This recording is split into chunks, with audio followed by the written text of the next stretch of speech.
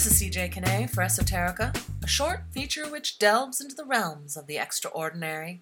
And today, I'd like to talk with you about paint, or rather, a specific type of it known as haint blue. Made back in the day from lime, milk, and natural pigments, haint blue can today be found everywhere paint is sold. Of southern origin, the blue known as haint, pronounced haunt up here in the north, and spelled H-A-I-N-T, haint, is said to have the power to ward off the influence of restless spirits, especially the evil kind. Painted mostly on the ceilings of porches, although it can be found on exterior trim and windowsills too, haint blue seems to exist somewhere between teal and turquoise. It may not actually be a single specific or precise color, though, regardless of what so-and-so's great-grandmother claimed. For instance, you might find haint blue under one of its many pseudonyms of pool or atmospheric or rain-washed in the paint section of your local hardware store. One online paint seller has named and actually trademarked their haint blue variants Charleston and Savannah for the southern towns in which it is still abundantly found.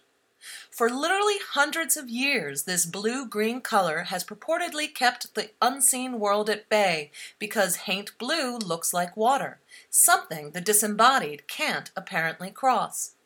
Others say it looks like sky, tricking approaching spirits into thinking the porch is heaven, and instead of entering the house, haints are instead, by the heavenly color, shepherded straight up through the porch ceiling, leaving the house and its inhabitants unmolested.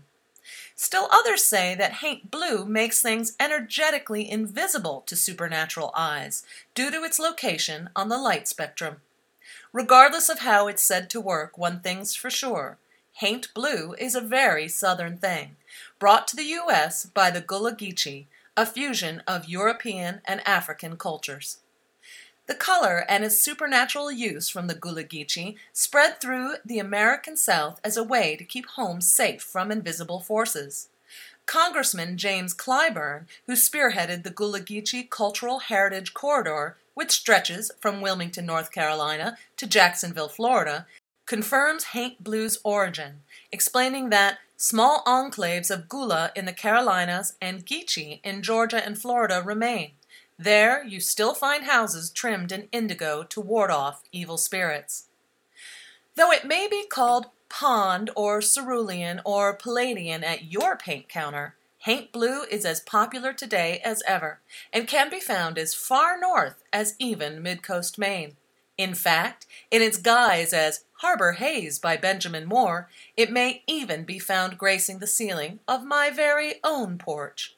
Though whether or not it wards off unwanted spirits remains to be seen. So far, so good, but I'll keep you posted. This is CJ Kinney for Esoterica. Thanks for listening.